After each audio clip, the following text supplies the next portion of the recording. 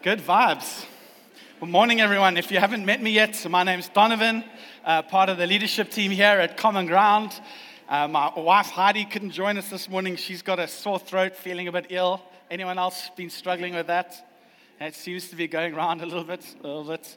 But it is good to be together with God's people. I'm going to open God's word. I'm going to speak to us. We're going to do communion together, which is just such a lovely way to respond to what God's saying to us. And then we're going to sing a few songs of worship. So in a sense, this message is a call to worship. It's going to be the call for us to really enjoy a time of singing and responding to God in song. So good to mix it up now and again and to just do things a little bit differently. I don't know if you guys remember being in school and you had like phys ed class. And I'm trying to focus, but there's a lot of movement going on. So it's phys ed class, and the coach or the teacher says, okay, 2 captains, you guys choose teams. We all know what that vibe is there. Now imagine this morning I called you up. And I said, okay, you're over here. I want you to pick 5 people each for this big thing that's happening. If that was you, what would be the first thing you wanted to know? What's it for? Am I going for brains or brawn?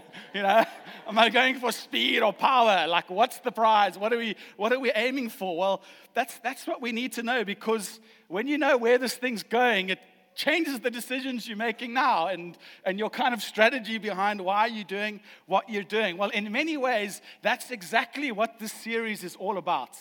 The series called Eternal Beings in a Temporary World.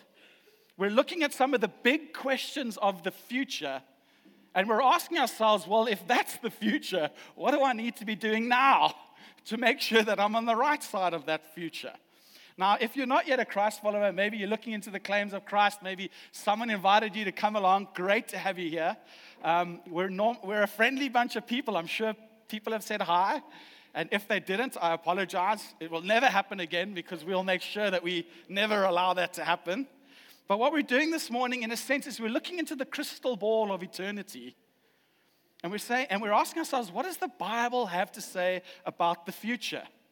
Now, of course, most of us here are already Christ followers. And this series is as important for us as it is for those who don't yet know Jesus. It's so important. It's so enlightening to our lives. I think a good way to describe culture at the moment is a little bit like it's engineered to feel like a casino. I haven't spent huge amounts of time, really any amount of time in a casino. Some of you might know more than I do. But there's 2 things that you're never going to see in a casino. And actually, there's 3 things. I was told there was an extra one. Anyone guess what those are? A clock. A pastor.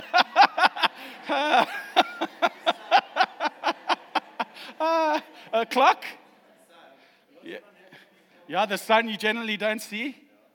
Windows, that'll help you see the sun. And then someone else told me that actually a map or an exit sign. It's like a bit of a labyrinth to get you lost in there. Now, you'll never see windows and clocks. There's going to be a lot of sound, going to be a lot of lights, flashing lights, colors, all designed to get your attention and to keep your attention in the moment. It's designed to keep the outside world as far away as possible, for you to forget about what's happening out there and just to be in the moment right now. I mean, the entire ecosystem is designed to engage and distract you from anything out there, anything that's a greater reality, any of your responsibilities, any of the things that you need to take care of until such time as you've blown all your cash and you've got nothing left to give. And then you kind of, with your head hung in shame, walk out of that casino. See, windows are problematic because what they do is they break the spell. They break the spell and they help you to realize that there's actually a world out there, that there's actually bigger things and more important things and responsibilities. There's a bigger story happening than your story stuck in this casino, kind of locked in. And clocks are just as damaging because they want you to lose sense of time. You can walk in the afternoon. You don't even realize the sun's set. It's pitch dark outside. You're just living in the moment, having fun, forgetting about responsibilities, forgetting about your promise to be home at a certain time, whatever it is. we just get locked into this little bubble. It's all about disorientation, that we just give it all right here, right now. Well, and the same with the maps. Casinos don't want you to find your way out. You're not going to find, you're here, the exit is here. It's no. It's like, just follow this road around and around, and maybe you'll find your way out if you're lucky. But here's the thing. The Bible's teaching about the future are a lot like windows into reality. They're a lot like clocks. They're maps. The teachings of the Bible about the future that can cause us to sober up about the reality that there's a bigger story happening out there than maybe what we're living in right now and giving our attention to right now. Our lives can be so caught up in the moment in our story. And the Bible's teachings help us to remember that actually, take a look at the clock, take a look out the windows, and remember something is happening here. So what we're doing is we look in the future, we're looking at some key data points of the moment. So, the Bible isn't actually like a crystal ball that tells us specifically what's happening in our daily lives, what exactly is going to happen to us. The Bible's not like a horoscope that's going to tell you who you're going to meet or how your fortune's about to change for good or for bad.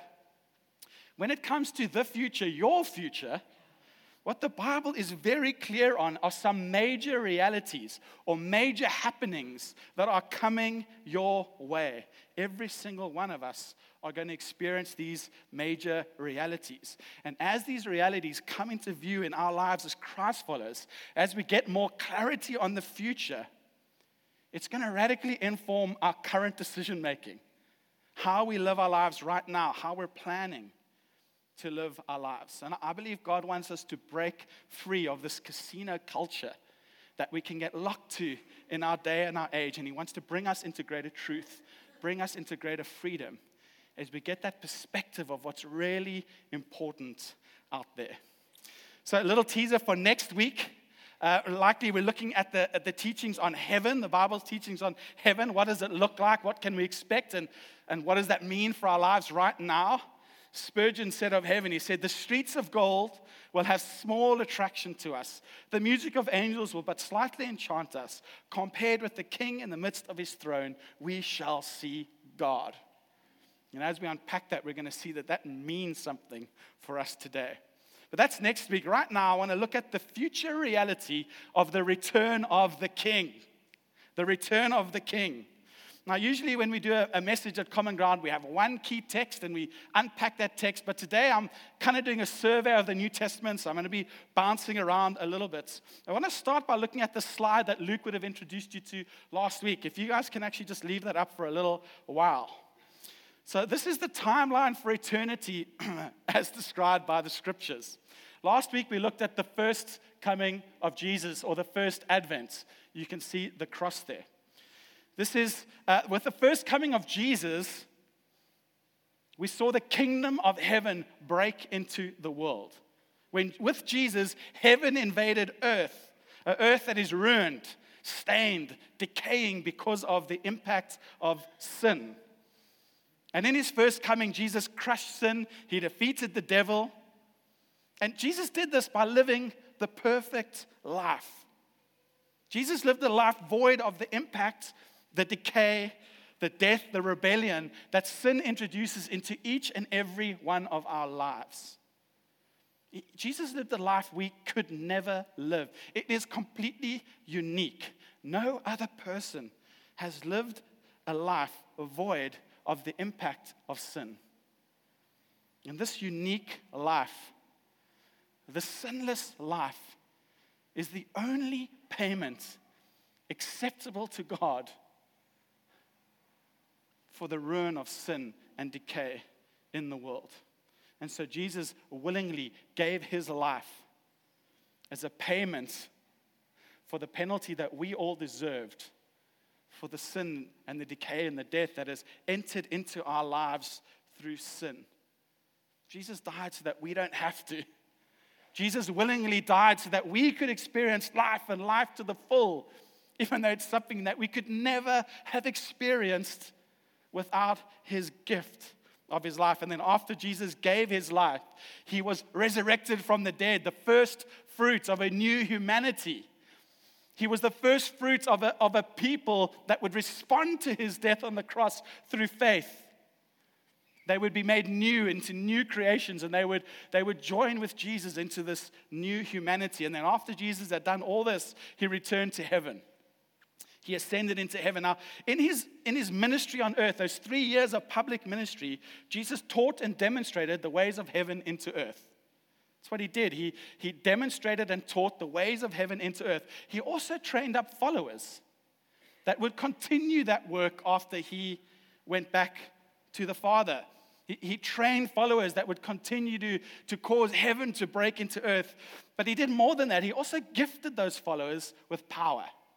He gifted those followers with the Holy Spirit so that this work that they had been trained for would be infused with power and effectiveness, that heaven would continually break into the world more and more through the power of the Holy Spirit at work in Christ followers. Do you know what Jesus is doing right now? Right now, Jesus is interceding for us, the church. He's praying to the church. He's asking the Father. He's building his church. That's what Jesus gives his time to nowadays, building the church. So what all of this does is it tells us that Jesus didn't die, that we're not saved to be escorted into heaven one day. That no, Jesus actually, we're saved not as an escape plan for those who have just done enough to escape judgment. No, salvation is about getting caught up into what Jesus came to do, to see heaven invading earth. Salvation is about joining him in seeing people renewed, in seeing cities renewed, in seeing countries renewed and restored as this kingdom breaks into the world through my life, through your life, but also our lives together as Christ followers, local churches globally through the church. You know, Paul describes Christ followers as ambassadors of heaven. That we're deployed here on earth, but actually our citizenship is somewhere else. It's in heaven. And that our mission is to represent the King in the place where we find ourselves, in the power of the Spirit, as God's love and power breaks into the world through our lives. As we just say yes to God. This is the high calling, the high privilege, the high priority of what it means to be a Christ follower. Now, let me say this. If you're a Christ follower, everything I've said is already true of you. You have already been given your ambassadorship.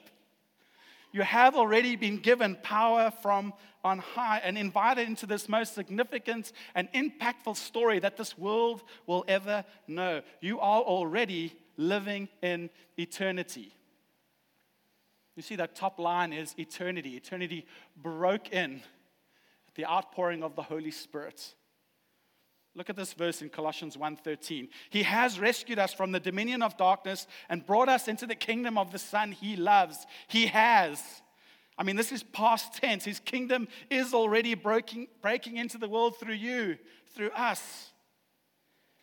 When Jesus first came, that Spirit was poured out.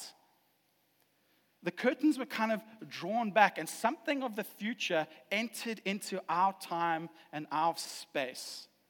But we need to understand something about, we can go back to that timeline.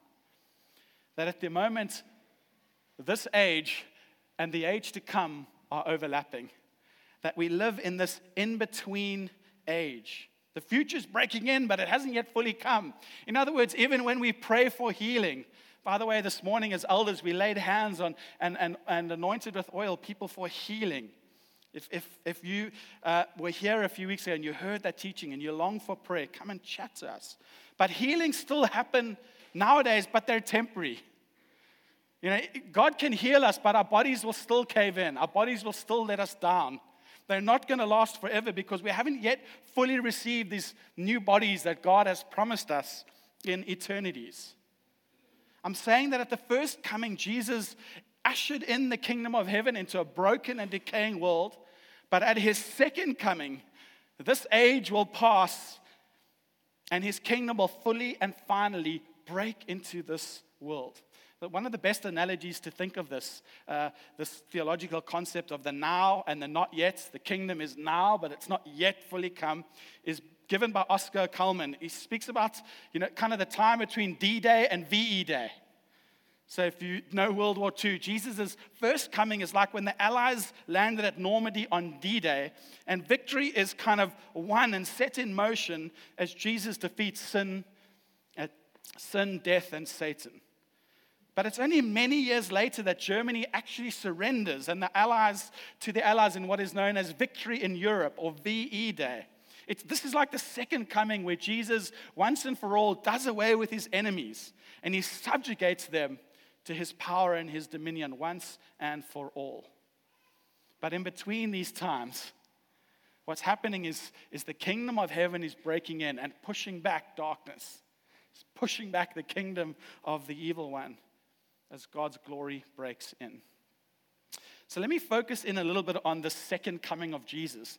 It was kind of a summary of last week a little bit with some few bits added on. But let me focus in on the second coming of Jesus. This is the next data point in our future. This is a part of your future that awaits you. And I want to answer two questions. What will actually happen when the King returns? You know, we can call it the second coming of Christ. If his first coming was to bring the kingdom into the world, his second coming, what does it look like and how does that impact us? So just a few things I need to recognize before I get into the details is that there's a lot of mystery around the second coming of Jesus. And there's a lot of things that believers disagree on when it comes to the end times or eschatology.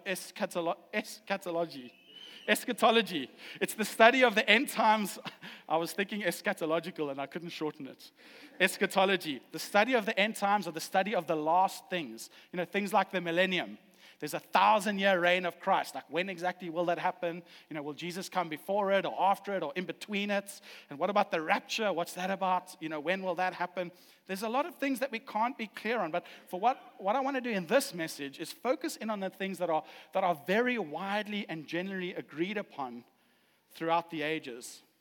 So at the Council of Nicaea in AD 325, it's not long after Christ's life, the church fathers declared, "He will come again in glory to judge the living and the dead, and his kingdom will have no end. We will look forward to the resurrection of the dead and the life of the world to come."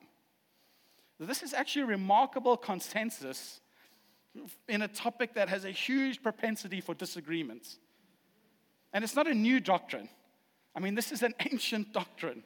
And we see that Jesus will come again in glory, that he's going to judge the living and the dead, that the dead will be raised, and that we will live with him in the world to come that will have no end. This is what the second coming of Christ means for us. We might not know all the details of the future, but we understand the big data points. So let me answer a few questions. What can we know for sure about the return of the King, Jesus Christ? Well, number one, it's going to be personal, visible, and physical. Acts 1, it says, "Men of Galilee," they said, "why do you stand here looking into the sky?" This is just after Jesus ascended. "This same Jesus who has been taken away from you into heaven will come back in the same way you have seen him go into heaven." So Jesus' return, the return of the King, it's not going to be a mystical experience. You know, it's not going to be some kind of a spiritual awakening that people experience. This is going to be the physical return of Jesus in his body. He himself is coming back. We also know that it's going to be sudden. And Jesus said in Matthew 24, "So you also must be ready because the Son of Man will come at an hour when you do not expect him." You know, Peter in his New Testament writings, he says that the return of Jesus will be like a thief in the night. You know, unexpected, sudden, kind of when you feel unprepared for it. It's also going to be dramatic and triumphant. It's going to be personal, visible, Jesus in his body. It's going to be sudden, and it's going to be dramatic and triumphant. 1 Thessalonians, it says, "For the Lord himself will come down from heaven with a loud command, with the voice of the archangel, and with the trumpet call of God. And the dead in Christ will rise first. After that, we who are still alive and are left will be caught up together with them in the clouds to meet the Lord in the air. And so we will be with the Lord forever." So he's saying you're not going to read about the return of Jesus on the third page of the Sunday Times. It's going to be on every headline. In fact, you don't need to read about it because everybody, alive and dead, is going to know that Jesus, the King, has returned. It's going to be cosmic. It's going to be massive. It's going to be triumphant. And there's going to be this trumpet call. It's not like a drum roll. Da-da-da-da. Is that a drum roll? But here's Jesus. It's not for dramatic effect, this trumpet call. The trumpet calls were used to move armies, to command armies. And the trumpet call is to say that Jesus has returned, that the ages are moving on, that we're moving into a new age, that we're advancing into the fullness of the kingdom. And so this trumpet sound will call, moving the whole world into a new era. Beautiful. History is moving on. And two things are going to happen. Christ's followers who have died will be resurrected first and become part of this triumphant procession. Can you imagine it? Every Christ follower that's ever lived before us, even the big dogs that we read about in the scriptures. And then Christ followers who are still alive are going to be caught up in the air with them and then descend with them as part of this procession. If you've ever wondered about a real entourage, this is the ultimate entourage coming down with Jesus. Every Christ follower, past and present, descending with him. And it's going to spell the end of the current age and usher in this new heavens and the new earth in an eternal state. So here's the next big question: when? When is this going to happen? When will the King return? Now, there are many texts in the New Testament that make it abundantly clear that we cannot know the time. We cannot know the time when Christ will return. Again, Matthew 24, you must be ready because the Son of Man will come at an hour when you do not expect him. I just want to give a word of caution here. The Bible does speak about certain signs and global happenings that we can observe that will happen before he returns. And you could find yourself really interested in these kind of things. I know many people are, and it can be quite interesting. And we can find ourselves scrutinizing this, and has this happened, and has that happened, and I think this was that, and that was that. And it's all good and fun to do that, but I want us to be very careful of falling into the trap that says we can be confident Jesus isn't coming back because this sign, and this sign hasn't happened yet. Truth be told, we cannot know if these happenings in the globe are these signs or are not these signs. We cannot know for sure. And actually, the teaching of Jesus is clearly intended to make us watch and be ready for the return of Christ. It could come in any moment. Not to get us that feeling to say, oh no, it's not yet, because we're still waiting for something. In fact, these signs are intended not to cause us to be relaxed about the coming of Jesus, but to actually heighten our expectancy.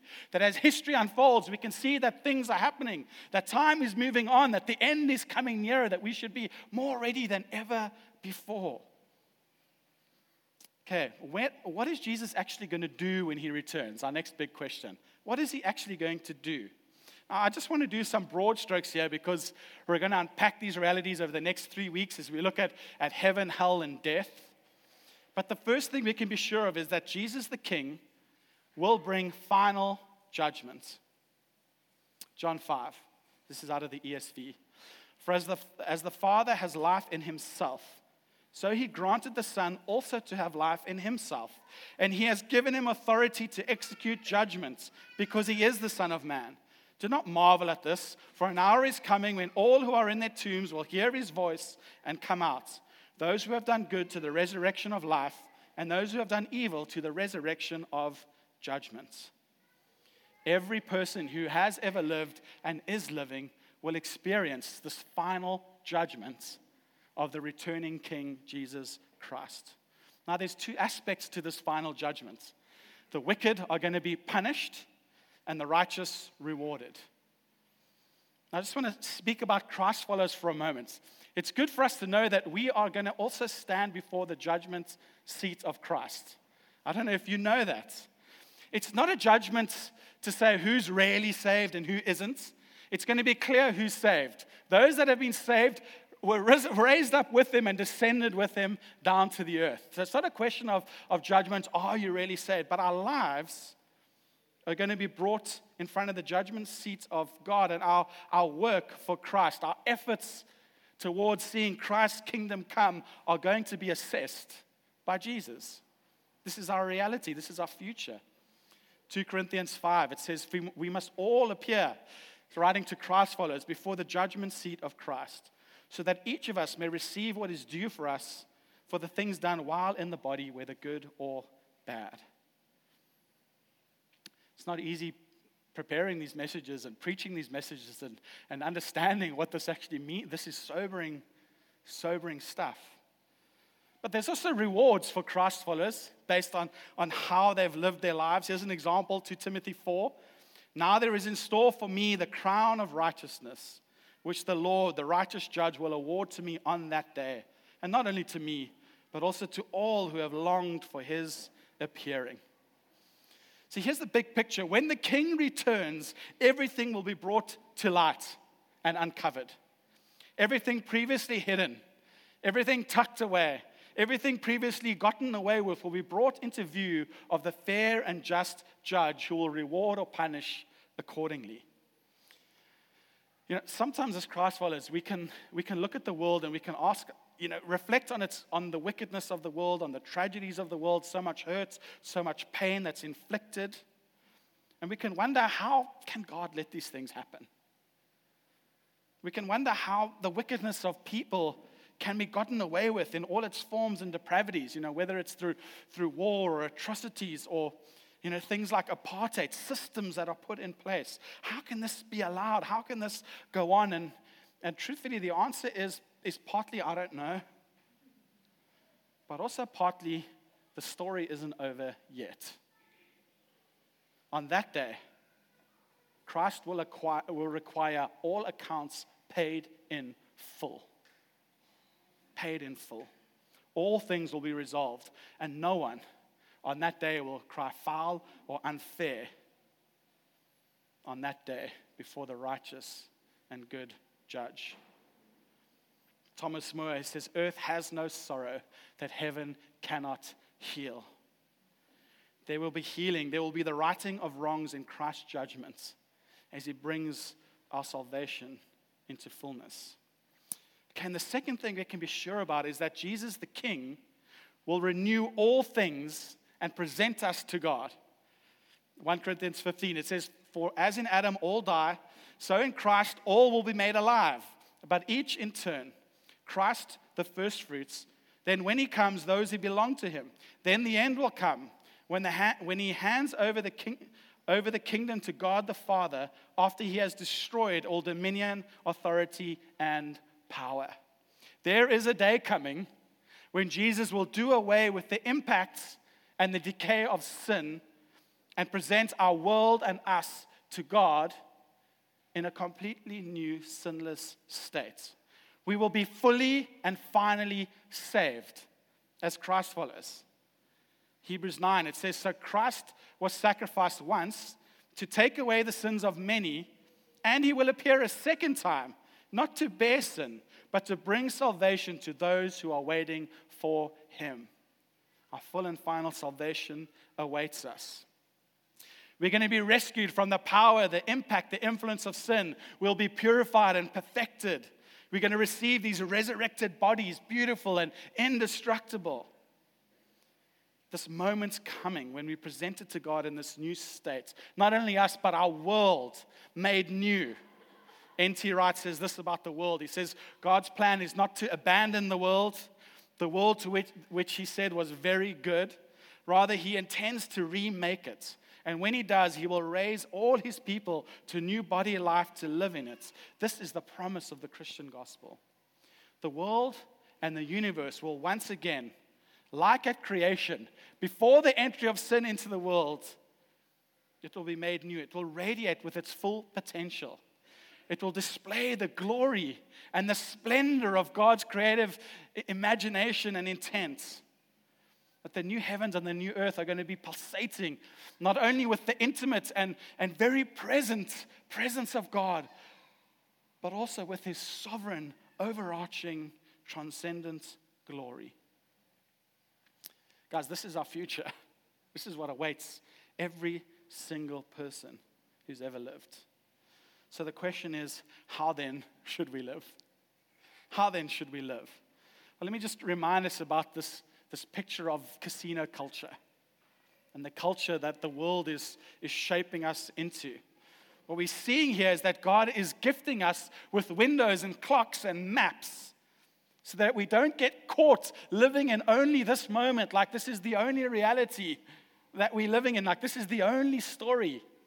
Like we're the only one that we're going to ever give account to for our lives, that only what we think and what we feel is important matters. No, it's just not true. So how should we live? Well, we should live every day in light of that day. That's the challenge for us. That's the invitation for us. And maybe I can highlight 2 ways that this works out. Living every day in light of that day. Well, firstly, let me say, let it motivate you to kingdom living. Let this assured future motivate you to kingdom living. I mean, Paul uses this exact truth to exhort Timothy to kingdom living. I mean, 2 Timothy 4. It says, in the presence of God and of Christ Jesus, who will judge the living and the dead, and here it is, and in view of his appearing and his kingdom, I give you this charge. Preach the word, be prepared in season and out of season, correct, rebuke, and encourage with great patience and careful instruction. He's saying, Timothy, this day is coming, so just go for it. Just go for it. Live into the fullness of what God's called you into. Give yourself to seeing his kingdom breaking into this world. As Christ followers, we must be steadfast in this casino culture world that we're living in. As Christ followers, we ought to be single-minded in our pursuit of Jesus and seeing his kingdom breaking into this world. This needs to be our highest priority. And we need to resist the pull of our culture that's actually forming us in radical ways that are not going to help us on that day. This culture, we must allow it to inform our present living, our priorities, our pursuits that we're giving ourselves to without thought for that day. And practically, I mean, I'm guessing right now, even as I'm speaking, as it's happening in my own life and has been happening, is that God's speaking to you about aspects of your life. And so the right thing as Christ followers is to just humbly receive what God is saying to you, what he's speaking to you about, even as you sit there. But practically, we should be reflecting on things like, how faithfully have I used my resources, my time, my talents? How well have I pursued the opportunities I've been granted to see God's kingdom come? Whether that's through my personal capacity, through my relationships, or together with other Christ followers, even as a local church community, how faithful have we been to see God's kingdom come? How committed have we been to serve and love, those in the church, but also from the church, those that are not yet part of the church? When we think about the return of the King, we very strongly reminded that we are not saved for a life of aimlessness or indifference, but for a life of serving God. The privilege of seeing God's kingdom breaking into this world through our lives as we surrender. This doesn't mean becoming a pastor, like a full-time pastor paid working for the local church, like I have the privilege of doing. That's not what this is about.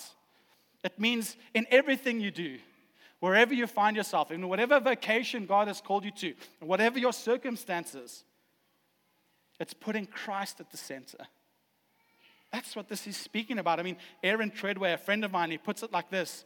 He says, significance isn't found in what you do, it's found in what you pursue. That actually, whatever we give our hand to, in that we pursue God's kingdom breaking into this world.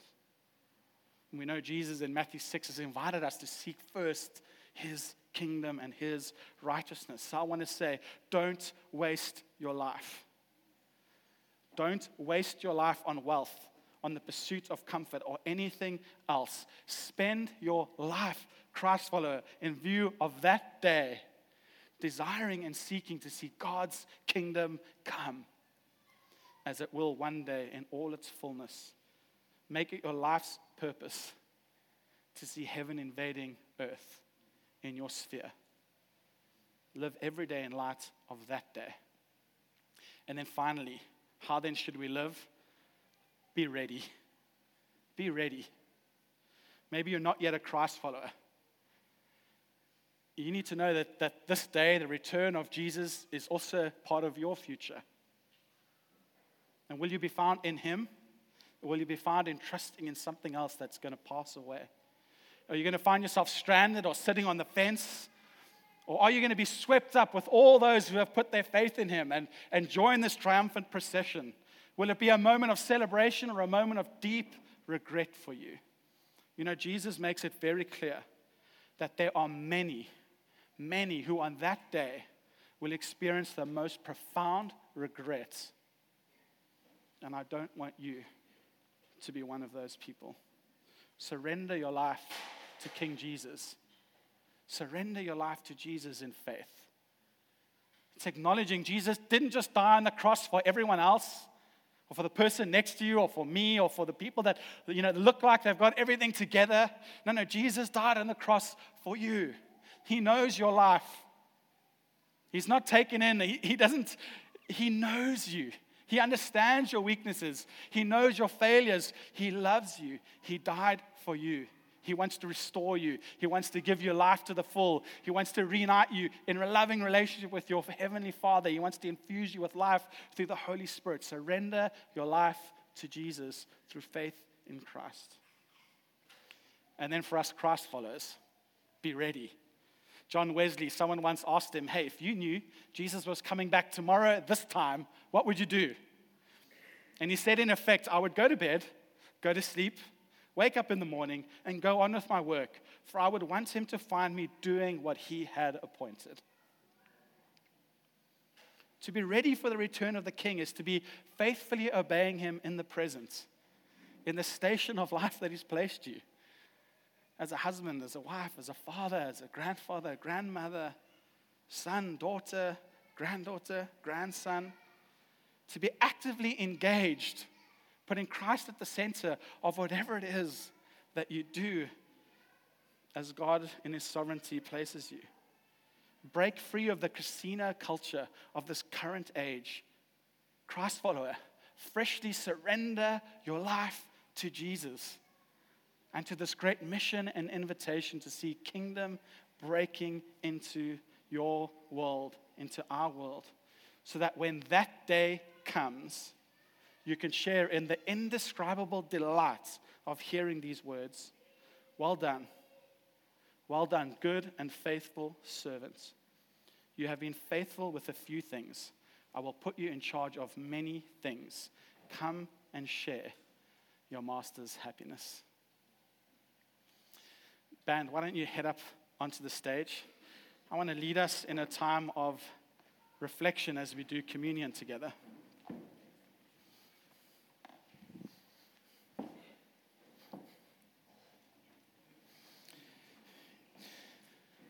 You know, Jesus, before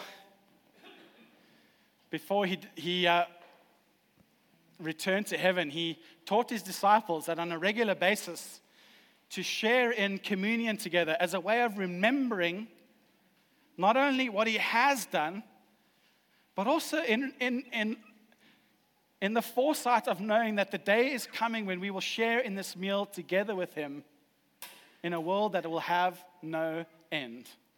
So this morning, as we gather around communion, we're particularly thinking about that day when Jesus will come again.